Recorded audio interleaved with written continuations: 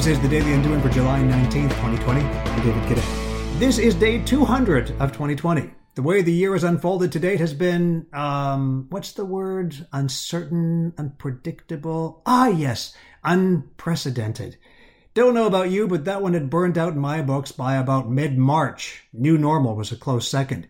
In his brilliant book, Crossing the Chasm, Geoffrey Moore contests the notion that trends catch fire like a straight line on a chart.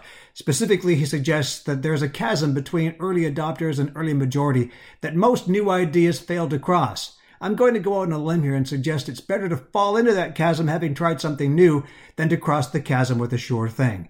We want to feel like early adopters, but most of us are on the other side of the chasm. The world needs more tightrope walkers, those who are willing to take a chance on new things. Use new words, use new ways of communicating. Don't be normal, new or otherwise. Today on The Daily Undoing.